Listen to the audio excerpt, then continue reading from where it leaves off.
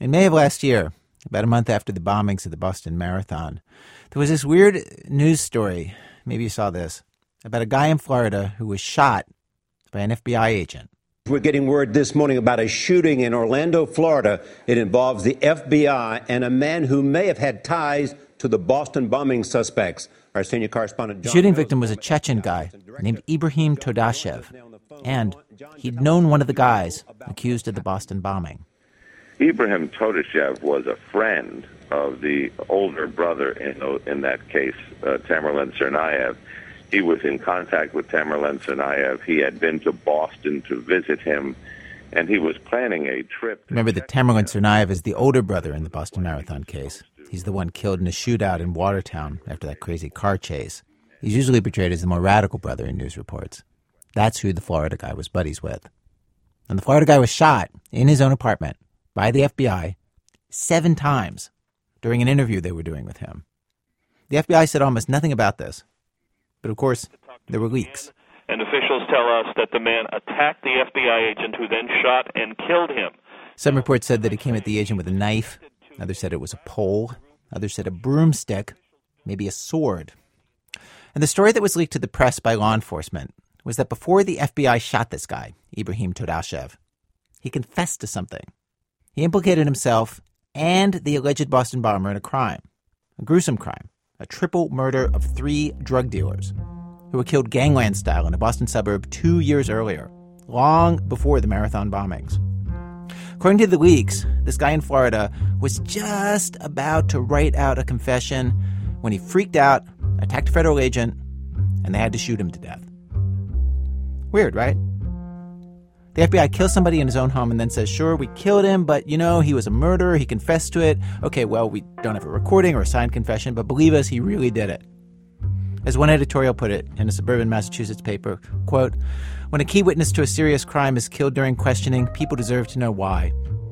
When prosecutors say he revealed a critical fact before he was killed, people expect proof. The father of Ibrahim Todashev, the guy the FBI killed in Florida, held a press conference calling for answers, and he pointed out it was hard to understand why federal agents would need to actually kill his son. He spoke in Russian. Even if he lost his temper and became violent, they could have restrained him or wounded him, shoot him in the leg or the arm or the shoulder. But what happened was murder. Maybe my son knew something the police didn't want to come out, and they killed him to keep him silent. Theories sprang up. On the more conspiracy-ish side of things, there had already been persistent rumors that the alleged Boston bomber, Tamerlan Tsarnaev, had been an FBI informant. Maybe this guy in Florida knew something about that. They wanted to shut him up. These theories were especially rife in Boston, where the FBI has colluded with its criminal informants in the past. At the very least, people wondered if the FBI was being so silent about the incident because it didn't want to admit its own blunders during the interrogation, blunders that led them to shoot a man 7 times.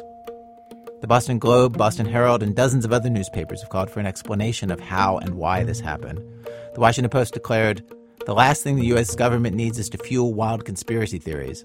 The Obama administration must move heaven and earth to get to the bottom of what happened and make it public, quickly. And the FBI promised to clear the air. They promised an investigation into the shooting. That was last May. Since then, officials keep saying essentially, it's coming, it's coming. Now it has been 9 months, and still, nothing. 9 months. At this point, the mother of one of the men killed in that triple murder now agrees with the dad you heard, the dad whose son supposedly committed the murder, murdered her son, that things don't seem to add up. This mom, Belly Hacker, wonders why would the FBI kill the one person who could shed light on who murdered her kid? I know there's some sort of a cover-up somewhere. I don't know what it is, and I don't have any theories about it, but it's too strange. A full and swift release of information would clear the air about that. Massachusetts Congressman Bill Keating sits on the Homeland Security Committee, and he says that in general, when it comes to anything related to the Boston bombing, the FBI is peculiarly unforthcoming, much worse than any other law enforcement agencies in giving out information. And he says investigations into police shootings just do not have to take this long. He knows this because he's been involved with them himself back when he was a district attorney. I think the longest one we're involved in was maybe 2 months. Versus this case, In this instance, there was a crime scene that amounted to a room and just a few individuals. So it's something that should have taken short order. And even though there's an extensive report-making vetting that goes on, that delay now continues 8 or 9 months later. And that is puzzling. From the outside, it just makes it look so suspicious. Do you know what I mean? Well, that's what happens when, delays occur. Well, today on our program, we dive into this mystery. There's a triple murder in Massachusetts, linked to the alleged Boston bomber and this other guy in Florida. Both of those men are dead, the one in Florida in circumstances that are still very unclear. And as you'll hear, the deeper that we dug into these questions, the weirder the story got. The police and FBI were doing all kinds of things that just did not seem to make much sense. We're going to bring you the facts that we've been able to find. We're going to tell you the ones that we could not find. And then at the end of the hour, our best guess as to what we think might have happened. From WBEZ Chicago, it's This American Life, distributed by Public Radio International. I'm Ira Glass. Stay with us.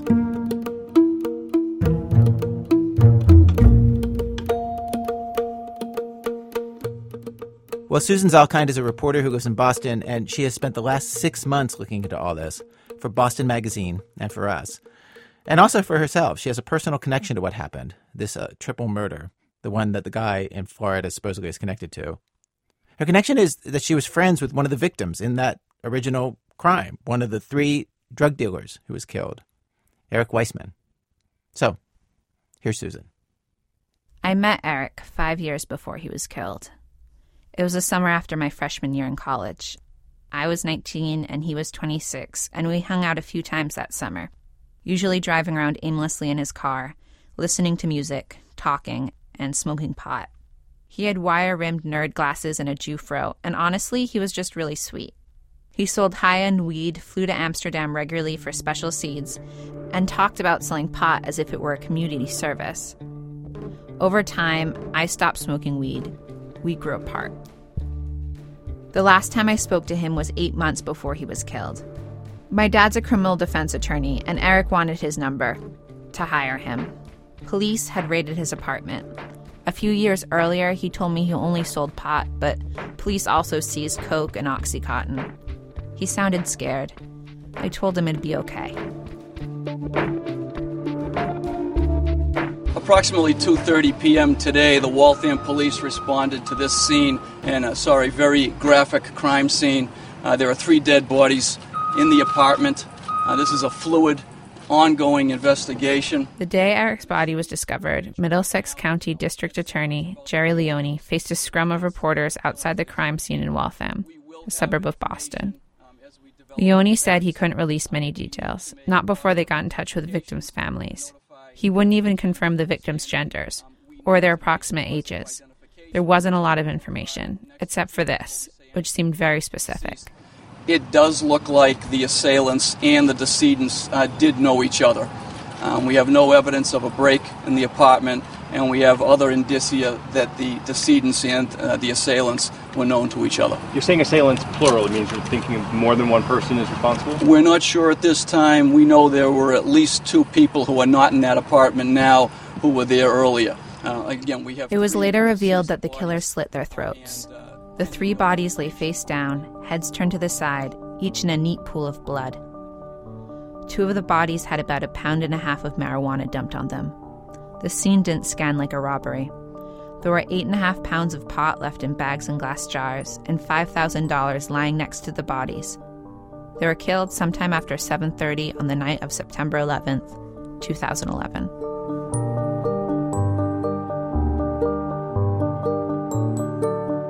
Weeks passed and months.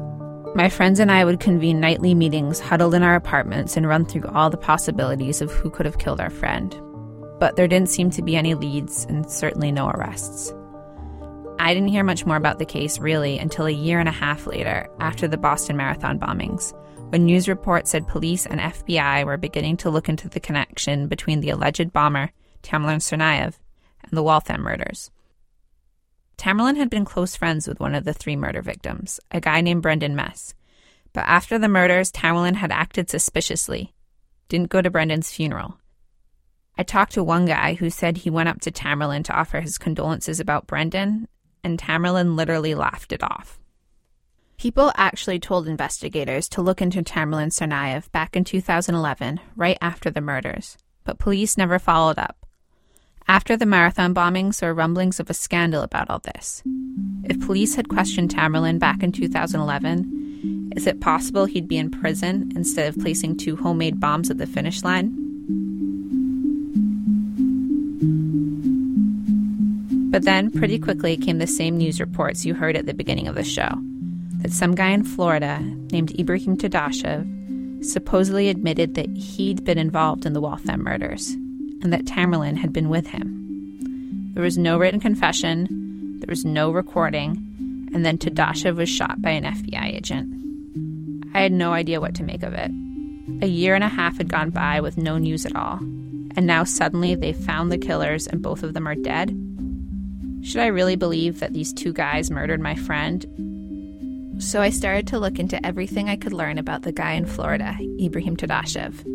I talked to anyone I could reach who knew him, friends, family, former co-workers, and asked them all what kind of guy Ibrahim Tadashev was. But it seemed like he was a hard person to get a read on.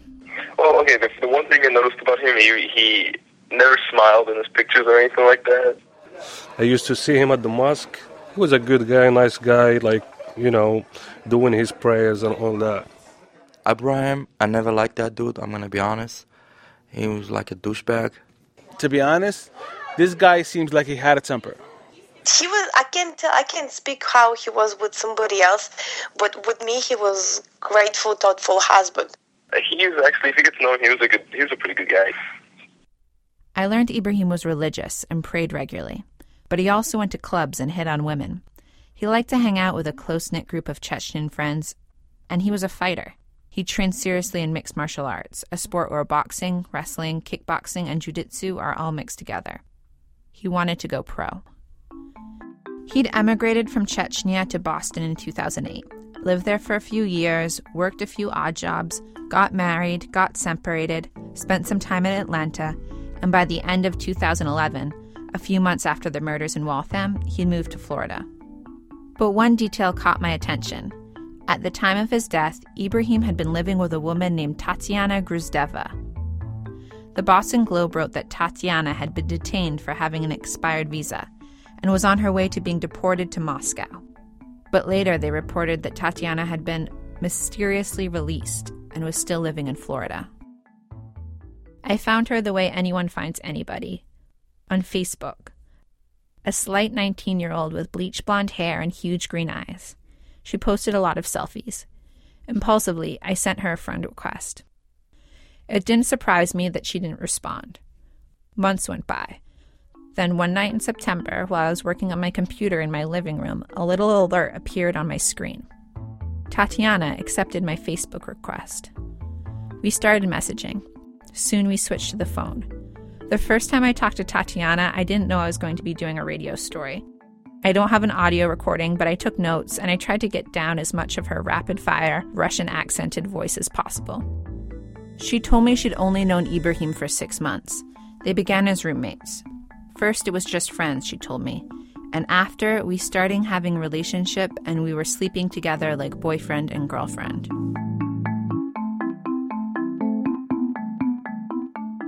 Tatiana told me the night Ibrahim was shot was not the first time he talked to the FBI.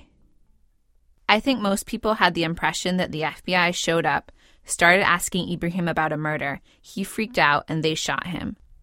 In fact, though, both Tatiana and Ibrahim had been cooperating with them for more than a month. The relationship with the FBI had become almost cordial, businesslike. Agents contacted the couple regularly on the phone, visited their home, and called them into the FBI offices for more questioning. I wanted to know what they were asking about. Did it seem like the FBI had connected Ibrahim to the Waltham murders? Were they asking about them? Tatiana said no. Waltham didn't come up as far as she knew. She said their questions for Ibrahim were mostly about terrorism, the Boston bombing, and his relationship with Tamerlan Tsarnaev. Ibrahim admitted he was friends with Tamerlan back when he lived in Boston. She said the agents asked about a phone call Tamerlan made to Ibrahim about a month before the marathon bombing. Ibrahim told them the call was nothing important, that Tamerlan was just checking up on Ibrahim after he had surgery on his knee. But later, Ibrahim deleted the call from his phone history. When agents asked him why, Ibrahim told them he was scared. Then, 3 weeks into the interviews, Tatiana was in the lobby of the FBI office, waiting for Ibrahim to be done with another round of questioning, and an agent asked her to come with him. "It's fine," she says they told her. "Ibrahim knows about it." She went to a room with them. They asked her a bunch of familiar questions about the Marathon bombing. And then, they brought up something new. "We think he did something else before, in Boston, 2011, with a knife," Tatiana says they told her. It was the first time Tatiana had ever heard about the Waltham triple murder. She told the agents she didn't believe that Ibrahim had anything to do with it. She said the agents then asked her if she'd be willing to let them know if Ibrahim started doing anything suspicious, basically to inform on him. She says she said no, because he wasn't doing anything and she didn't know anything. So the agents called immigration, and they locked her up. She was in the States on an expired student visa.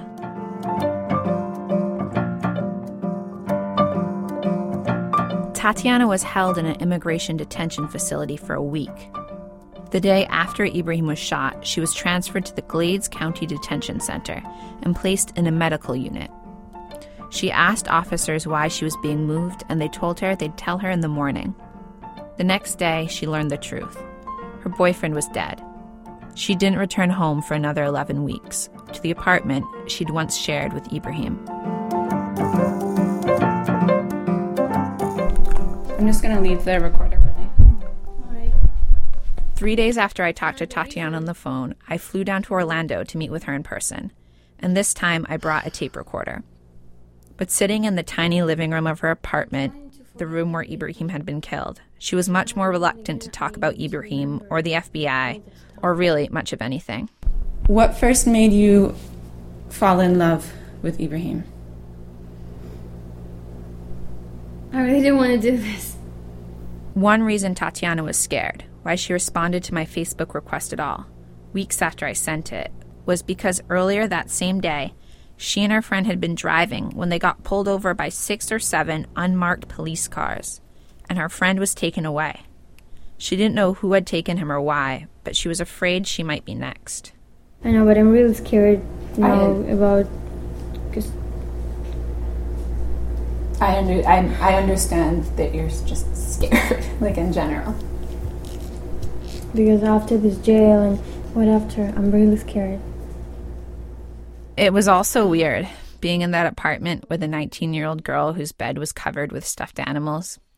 She showed me a video she'd taken with her phone of her and Ibrahim in a Hallmark-type store on Valentine's Day. She's giggling and trying to get him to put on a silly hat. She seemed to be like any other teenage girl with a standoffish boyfriend. Мои дорогие, ну пожалуйста. She knew about my connection to the Waltham murders. She knew that her boyfriend is thought to be the person who killed my friend, but she didn't think it was even slightly possible he did it. I tried not to push her on that point, but it was practically all I could think about. Did her dead boyfriend slit my friend's throat?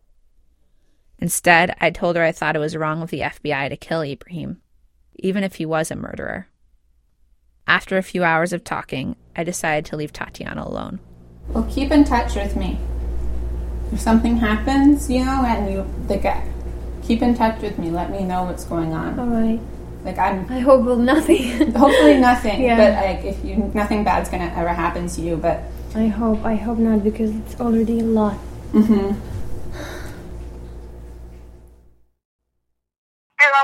Okay, Tatiana. Who is the immigration officer who told you that you're here because of an interview you gave to me? They told me that. Give me the. A week after I left Orlando, Tatiana called me from an immigration detention facility. She told me because she did that interview with me, and I wrote a story about it for Boston Magazine's website, she was now being deported. I can't believe that that's happened, though, and if that's the only reason, it's really concerning. Right, it's stupid, right? It's crazy. I can't believe it too, but this interview. After Tatiana had been released from detention the first time, she was given a special permission to stay in the U.S., something called deferred action. Now, she was telling me that permission had been revoked. Because now you still have overstay visa. Have you been speaking to the FBI since you've been detained? No. Oh my gosh. Thank God, no. I don't want to talk. Maybe I don't have no problem now. I don't want to just, no. Okay. I just want to be deported. I just want to see my mom, my family. I just want to go to Russia. But I don't want to be staying in Russia. And I don't want to stay here anymore in the jail.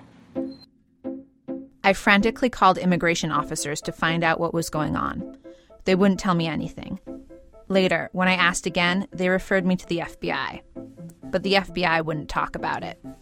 After spending 10 days in jail, 2 immigration agents accompanied Tatiana on her flight back to Moscow. Even when she got home to her mom's house in Moldova, she told me she was too scared to do another interview.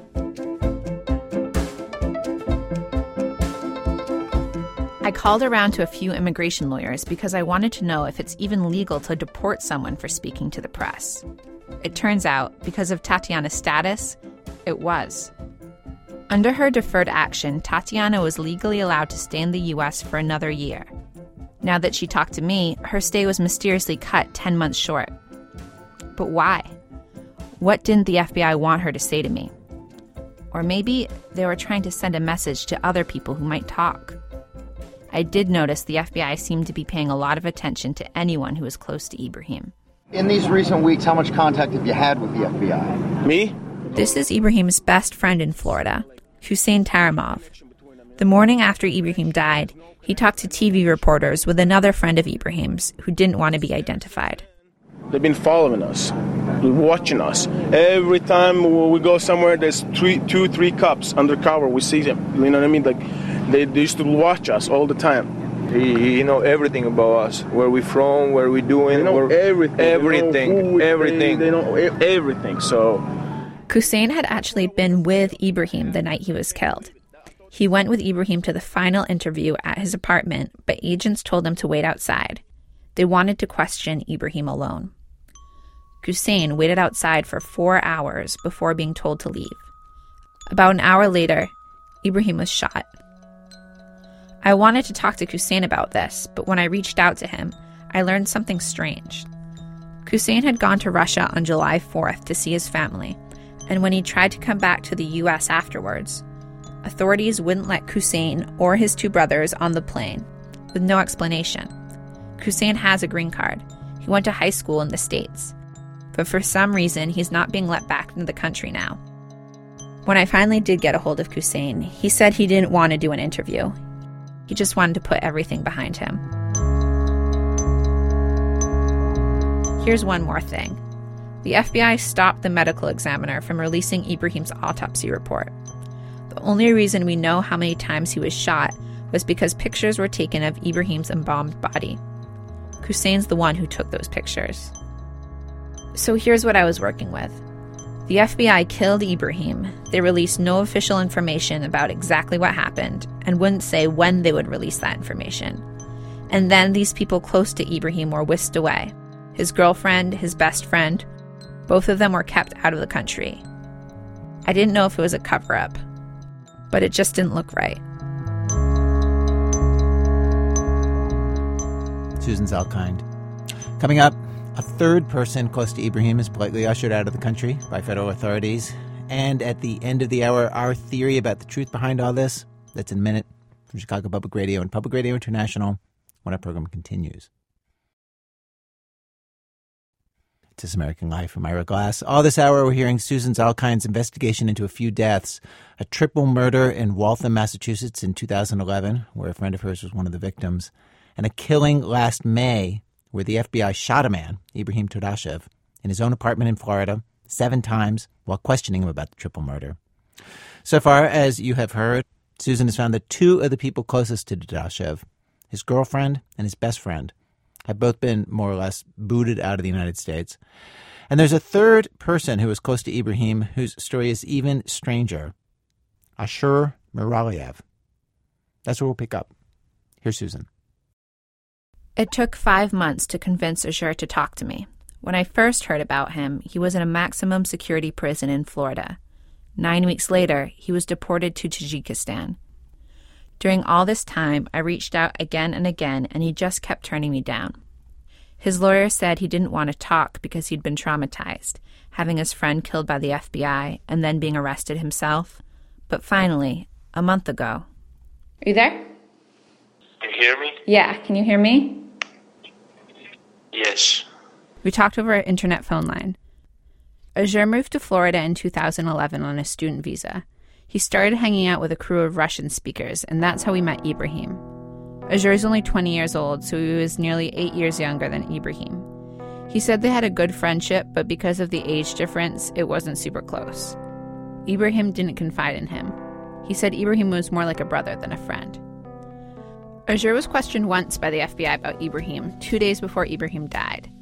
But after an FBI agent shot Ibrahim during an interview, Azure and his friends decided they didn't want to sit down for any more interviews themselves. They stopped cooperating. 4 months passed. It seemed like the FBI had moved on. Until a Wednesday afternoon in September when Azure was driving near Universal Studios, and an undercover car pulled him over.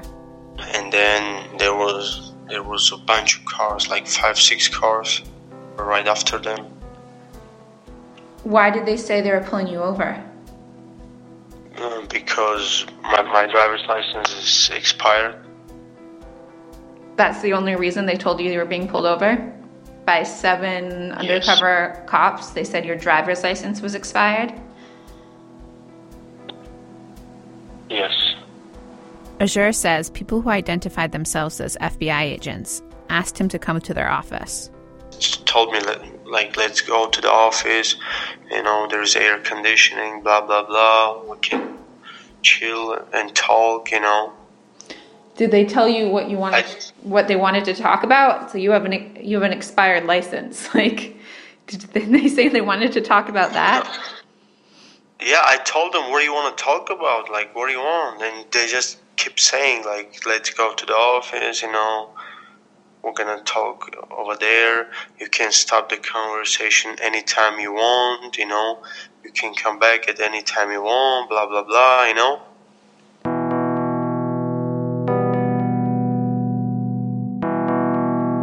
I was so shocked, I was so shocked and I was so interested.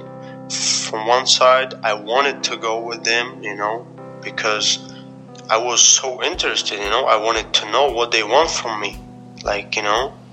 So I decided to go with them because I was so scared, I was so shocked, and it was so interesting,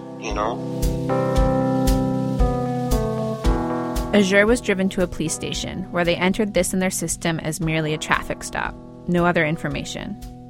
But according to documents from the county sheriff's department, Azure was soon headed over to the FBI, where he says agents aggressively questioned him about his relationship with Ibrahim. They were convinced that he'd been one of Ibrahim's closest friends, that he had to know something. What kind of information about Ibrahim were they interested in? What kind of relationship he had with Tsarnaevs, when he was in Boston. Do you know his Boston friends? Do you know who was with him at the time of triple murder, What do I know about triple murder? What did Ibrahim told me about triple murder, This kind of questions. It surprised me that they were asking Azure about the Waltham murders 4 months after Ibrahim had been killed. 4 months after Ibrahim had supposedly confessed. Azure told me he knew nothing about the triple murder. He'd never met the Tsarnaevs. He's never even been to Boston. Did they imply that you had anything to do with this triple murder in Waltham? Me? Yeah. Was that what No. Was the FBI asking you about that? No, but they were pointing at Ibrahim,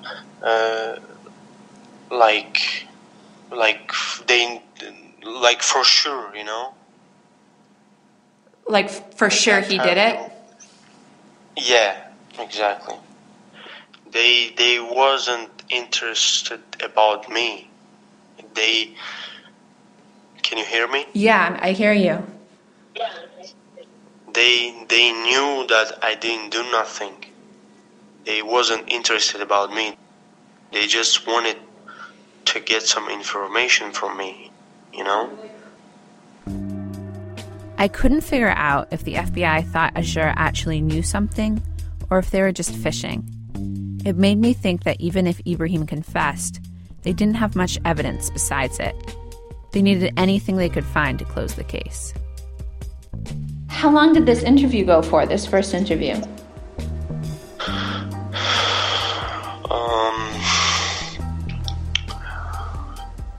It was like few hours. Yeah. And when I told them I want to stop the conversation, they told me, you're gonna go to the jail, you know. That's the first time they told me about the jail. I really thought they were kidding, you know, because I knew that I won't go to the jail for my driver's license because it was only nine days expired. I could get only the ticket, you know. I thought they were kidding, but they weren't. They just put handcuffs on me. They took me to the jail. I went to the jail, you know. Azure had no idea what he was being arrested for, and when they told him, he couldn't believe it. He thought there was some mistake. I just want to stop here to take a detour in Azure's story in order to explain his arrest charge. It sheds light on how the FBI was operating down in Florida in this case, and the lengths they were willing to go to get to Azure. Azure was arrested for threatening the victim of a crime. The formal charge was tampering with a victim by threat, and the story behind it starts here. Don't forget the place to be right here, Alibaba Hookah Lounge, Friday, Saturday, Sunday. At the Alibaba Hookah Lounge, just outside Orlando. Alibaba sits in the front of a small shopping plaza on Polynesian Isle Boulevard. Disney World is down the road, but the plaza is like this international oasis in the middle of American tourist country. There's a small grocery store owned by Egyptians, a hair salon owned by an Iraqi-Turkish guy, and the hookah bar, which is owned by a Moroccan. The incident that put Azure in jail happened here, and the person who pressed charges against Azure was the manager of the hookah bar, this guy. My name is Yunus Aidamu. I used to work at the Alibaba Hookah Bar. Yunus actually works at a different hookah bar now, across the street. When my producer Brian Reed and I found Yunus, it was midnight. He graciously sat down and told us the story of how he came to press charges against Azure. It actually begins with Ibrahim. One day, Yunus says, Ibrahim was at the hookah bar and he was hitting on a woman who worked there, making her feel uncomfortable. So Yunus went over to intervene. Abraham, he got a little bit frustrated and, you know, he thinks he can manage the place. I told him, honestly, I'm the manager over here. You're welcome. You can have a good time. You know, enjoy yourself. But if you want to rule this place as you want, you're welcome to leave. So obviously he didn't like what I said. After this, Yunus says he walked over to the grocery store in the plaza. Ibrahim followed him, telling Yunus he wanted to go out back with him, behind the plaza. Yunus turned away, and then, all of a sudden, boom! I lost conscience. Ibrahim knocked Yunus on the side of the head with his fist. A few seconds later, when Yunus came to, he grabbed me from my legs like this. Yunus says Ibrahim lifted him high off the ground until Yunus's knees were level with Ibrahim's chest. Then Ibrahim slammed him onto the sidewalk, like in a wrestling move. Remember, he was training to be a professional fighter. Ibrahim climbed on top of him. At this point, a crowd had gathered, and Yunus yelled for someone to call 911. He heard me say, call 911. He got into his car and ran. They were looking for at least. When police came, Yunus told him everything he knew about Ibrahim, which wasn't much. He didn't even remember his last name. After police left, Yunus was trying to get more information about the guy who beat him up, so he went to a pizza shop next door, where he'd seen Ibrahim hanging out a lot. That's when he ran into Azure. Azure was a delivery guy there, And Yunus says Azure didn't like the fact that he was asking about Ibrahim. When I asked, Ashur got pissed, and he told me, you're not a man, why you called the cops, why you didn't fight him like a man. He started cursing, and he was coming toward me. Did he threaten you? Yeah. What did he say? I don't remember exactly, but it's like he wanna provoke me to get into a fight. And did you consider calling the police? No, I didn't want, because I just called him like an hour and a half ago or something like that. There is better things for the police to do than like a fight between me and some, you know what I mean? This incident, this little shouting match, this is what Azure ended up being arrested for, because Azure yelled at Yunus for calling the police on Ibrahim. This is the tampering with a victim charge. What makes this especially strange is that Azure wasn't arrested until more than a year later, even though he worked right next door to Yunus. That's because in all that time, Yunus never thought this was a big enough deal to even call the police about. Yunus's only beef was with Ibrahim for beating him up. He did want to press charges against him, but 10 months went by and there was never an arrest. Then the Boston Marathon is bombed, and Yunus says one day, out of the blue, an FBI agent met with him, along with a detective from Osceola County, who asked if he still wanted to press charges against Ibrahim. Did they mention the Boston Marathon bombing? No, we didn't discuss that. The things that we discussed is the fights, and they want me to press charges. And I pressed charges. Now, if this were a normal case, police would take those charges and go arrest Ibrahim. But for some reason, he wasn't arrested. Just 4 days later, Ibrahim was dead.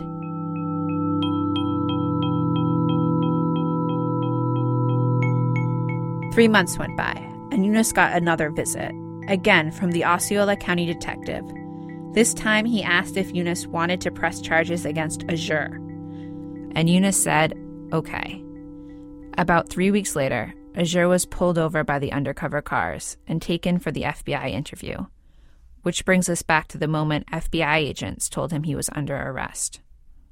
I asked them, why am I here? Why am I in jail? Or what are the charges, you know? Again, Azure Muraliev. And they said, do you remember the incident with the Yunus over there in a hookah bar? I said, yes. So what? They said, that's why you're here. Azure thought there must be some mistake, so much so that as soon as he got booked into jail, he said he wanted to talk to the FBI again.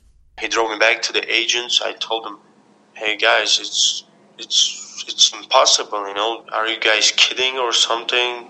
You know, I just couldn't believe. They told me that they have nothing to do with that. It's the state. State has some charges on me, you know. That's all what they told me. That they don't know nothing about my charges. They don't know nothing. It's not true that the FBI knew nothing about this charge. A spokeswoman from the Osceola County Sheriff's Office confirmed that an FBI agent named Sykes was there for some of Yunus's questioning. And Azure's arrest affidavit says Agent Sykes is the one who gave them Azure's name.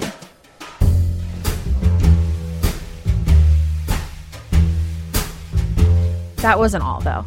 On his booking papers, along with the tampering with a victim charge, Azure was given this designation with no explanation. On terrorist watch list, place protective custody, and high risk, house alone. I should maybe be explicit here. Never once was it alleged, either in a formal charge or even in informal leaks, that Azure had anything to do with the Boston bombings. The most you can say is how Azure himself puts it. He knew a guy who knew a guy who supposedly committed the marathon bombings. For the crime of yelling at Yunus, Azure spent 33 days in a maximum security cell, an 8x10 room where he spent all day alone. There were no windows, just a slit in the door looking out to the lobby. The lights were always on, and he was always cold. I talked to his attorney, a woman named Tanya Diaz Clevenger, who, after trying for several days and experiencing what she said was the most trouble she's ever had trying to locate a client, was finally able to meet with Azure. This is how she described him in jail. He was broken. He was petrified and broken and crying. And they chained him, arms, legs. He had the belly chain. 2 guards walked with us down the hall to another room where they chained him to the ground. And he begged me not to go.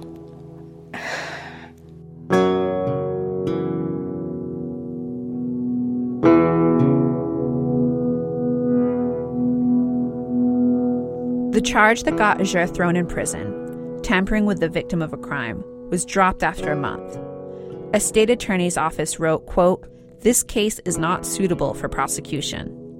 But for Azure, it was too late. When he was arrested, his visa had already expired. He was in the process of applying for asylum, but he missed a court date while he was in jail. So when he was moved out of maximum security, they transferred him to an immigration jail. 9 weeks after the Orlando PD pulled him over for the traffic stop, he was deported back to Tajikistan, leaving behind his apartment, all of his belongings, his clothes, his money, and his car.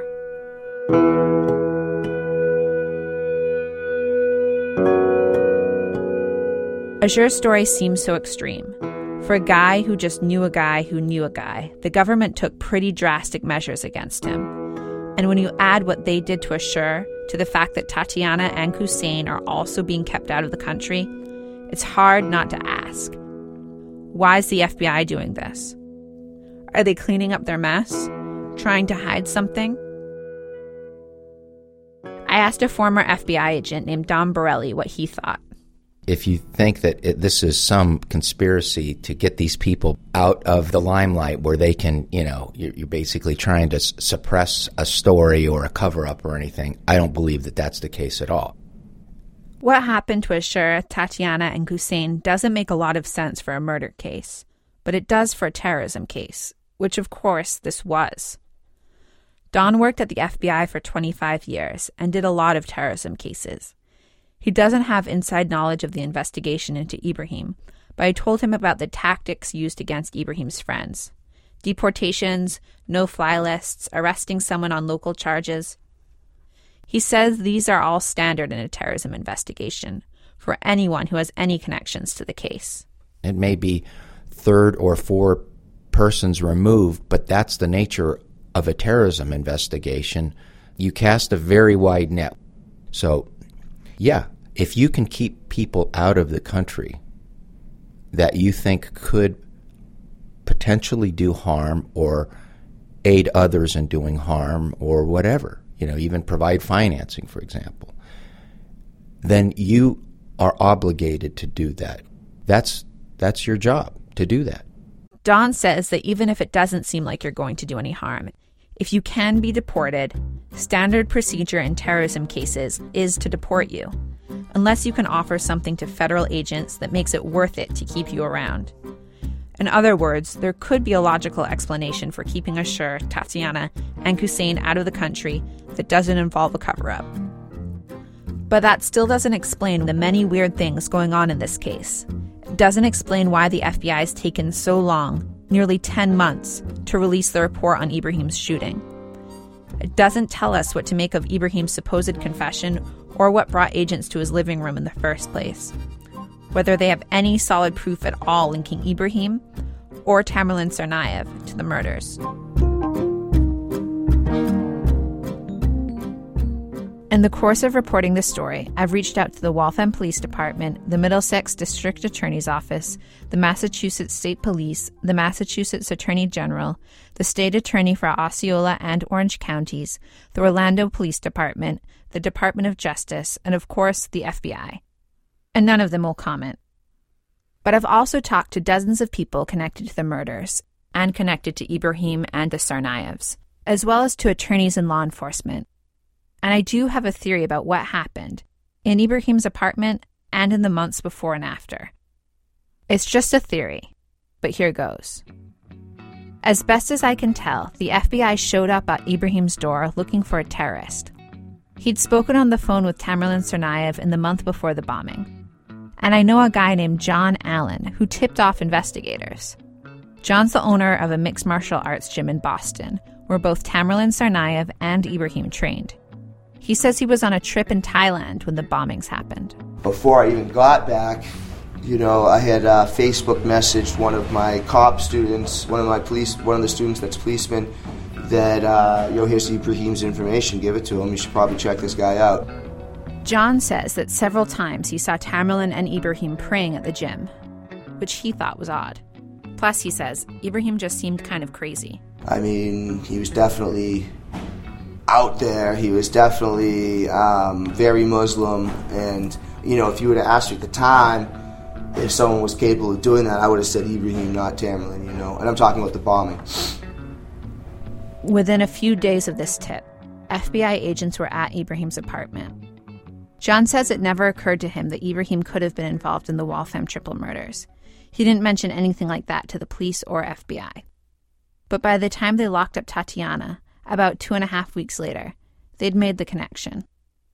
Where that suspicion came from exactly, that Ibrahim was involved in the Waltham murders, I just don't know. I ran down every path I could think of to try to find something linking Ibrahim to the killings. I looked into some established crime rings in Waltham, but couldn't connect them to Ibrahim. I tried finding evidence that he was even in the Boston area in September of 2011, when the murders happened. I pulled his driving records, talked to landlords, employers, roommates. I can place him in Boston a month before the murders, and a few months after, but not in September. His wife claims he was in Atlanta with her at the time, but she has no proof.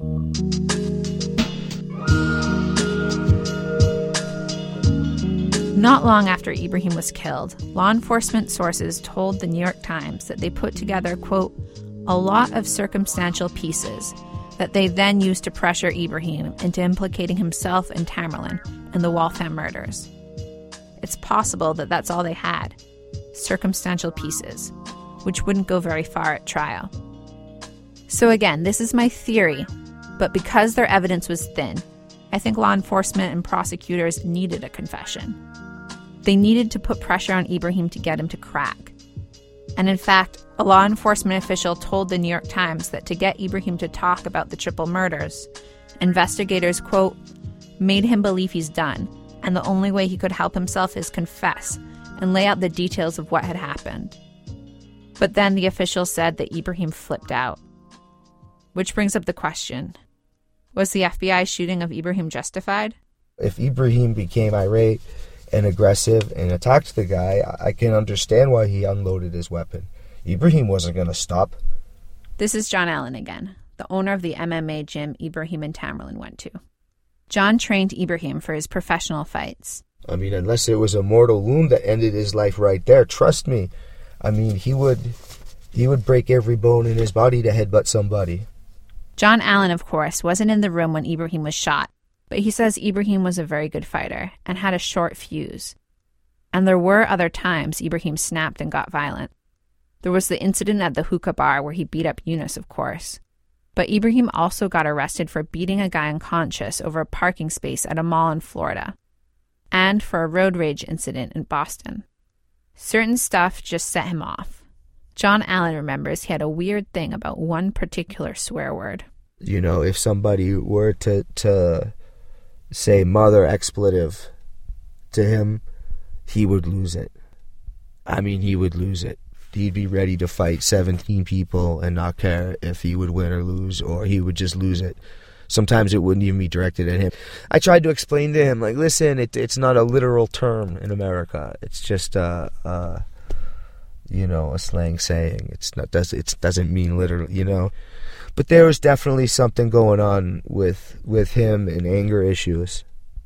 According to the police report for Ibrahim's road rage arrest, Ibrahim was heard yelling at another driver, quote, "You say something about my mother, I will kill you."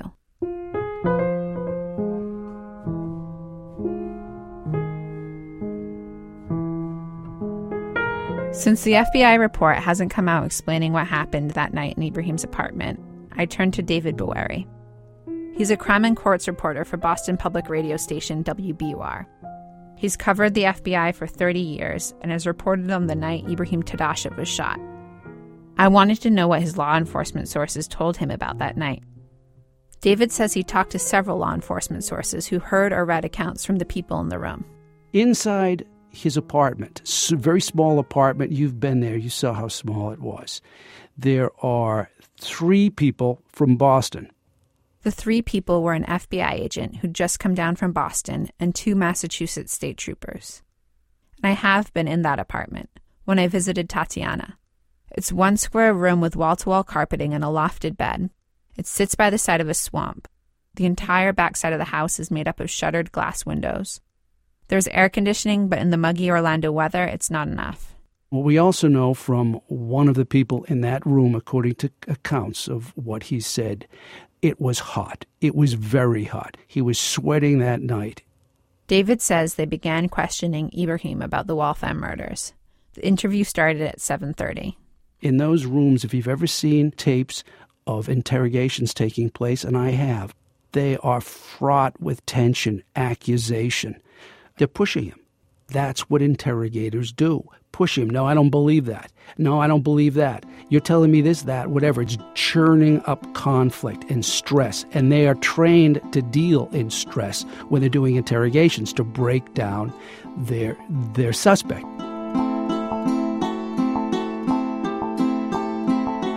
At some point, close to midnight, according to the accounts of one of the people in that room, Tadashev said, "Look, I was there, but I didn't do the murders." This, according to David's sources, was Ibrahim's confession. If it's true, that means Ibrahim was at very least an accessory to murder.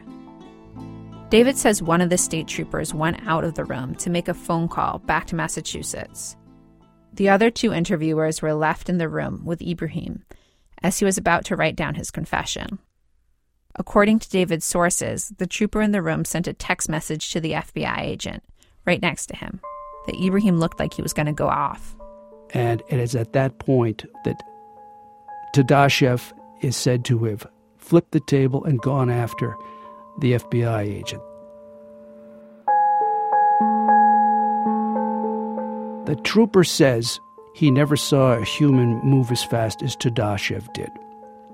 The trooper also says that Tadashev picked up a pipe, that he came at the trooper, and that he would have smashed his skull with the pipe if the FBI agent hadn't shot him. Tadashev comes over the table, the FBI agent recovering, fires 3 shots. Tadashev went down to his knee and then got up. And then the second round of 4 bullets was fired by the FBI agent, and he went down and stayed down. From all the stories I've heard about Ibrahim's temper, it seems very possible that he could have lunged or lashed out in a frustrating situation, and that an agent could have felt threatened by it. But I also want to point out that from my reporting, it's perfectly possible Ibrahim could have blown up at an agent in that situation, even if he was completely innocent of the murders. His friend Hussein told TV reporters that the day of that final interview, Ibrahim told him he was afraid agents were going to frame him for something. He had a bad feeling. Yeah, we was all day together today. He felt like there's going to be set up. He felt like there's going to be bad setup against him, you know what I mean? Because he told me like they're making up such a crazy stuff. I don't know why they're doing it. Why they doing it? Okay, I'm answering the questions, but they're still making up some like connections, some crazy stuff. I don't know why they're doing it. I said, 5 hours of intense accusations for a murder he knew he didn't commit. That could make Ibrahim explode too.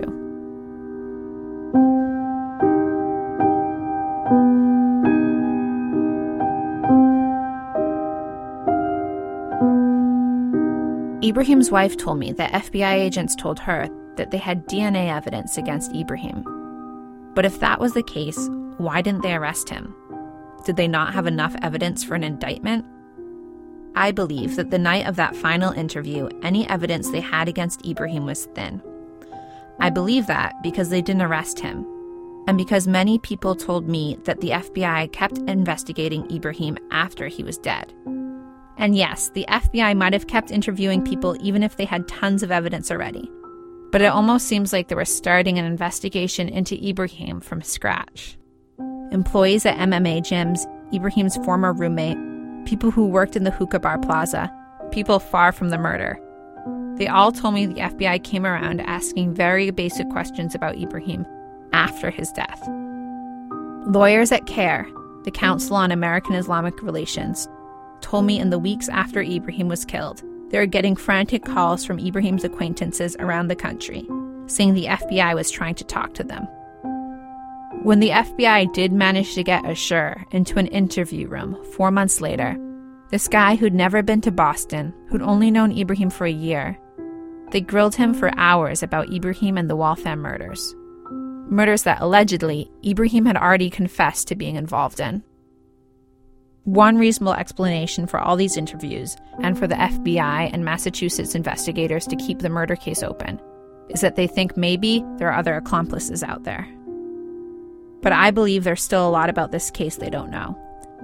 We may never find out who killed those 3 men, or why they were killed. If Ibrahim were still alive, we may have had a better chance to get to the bottom of this.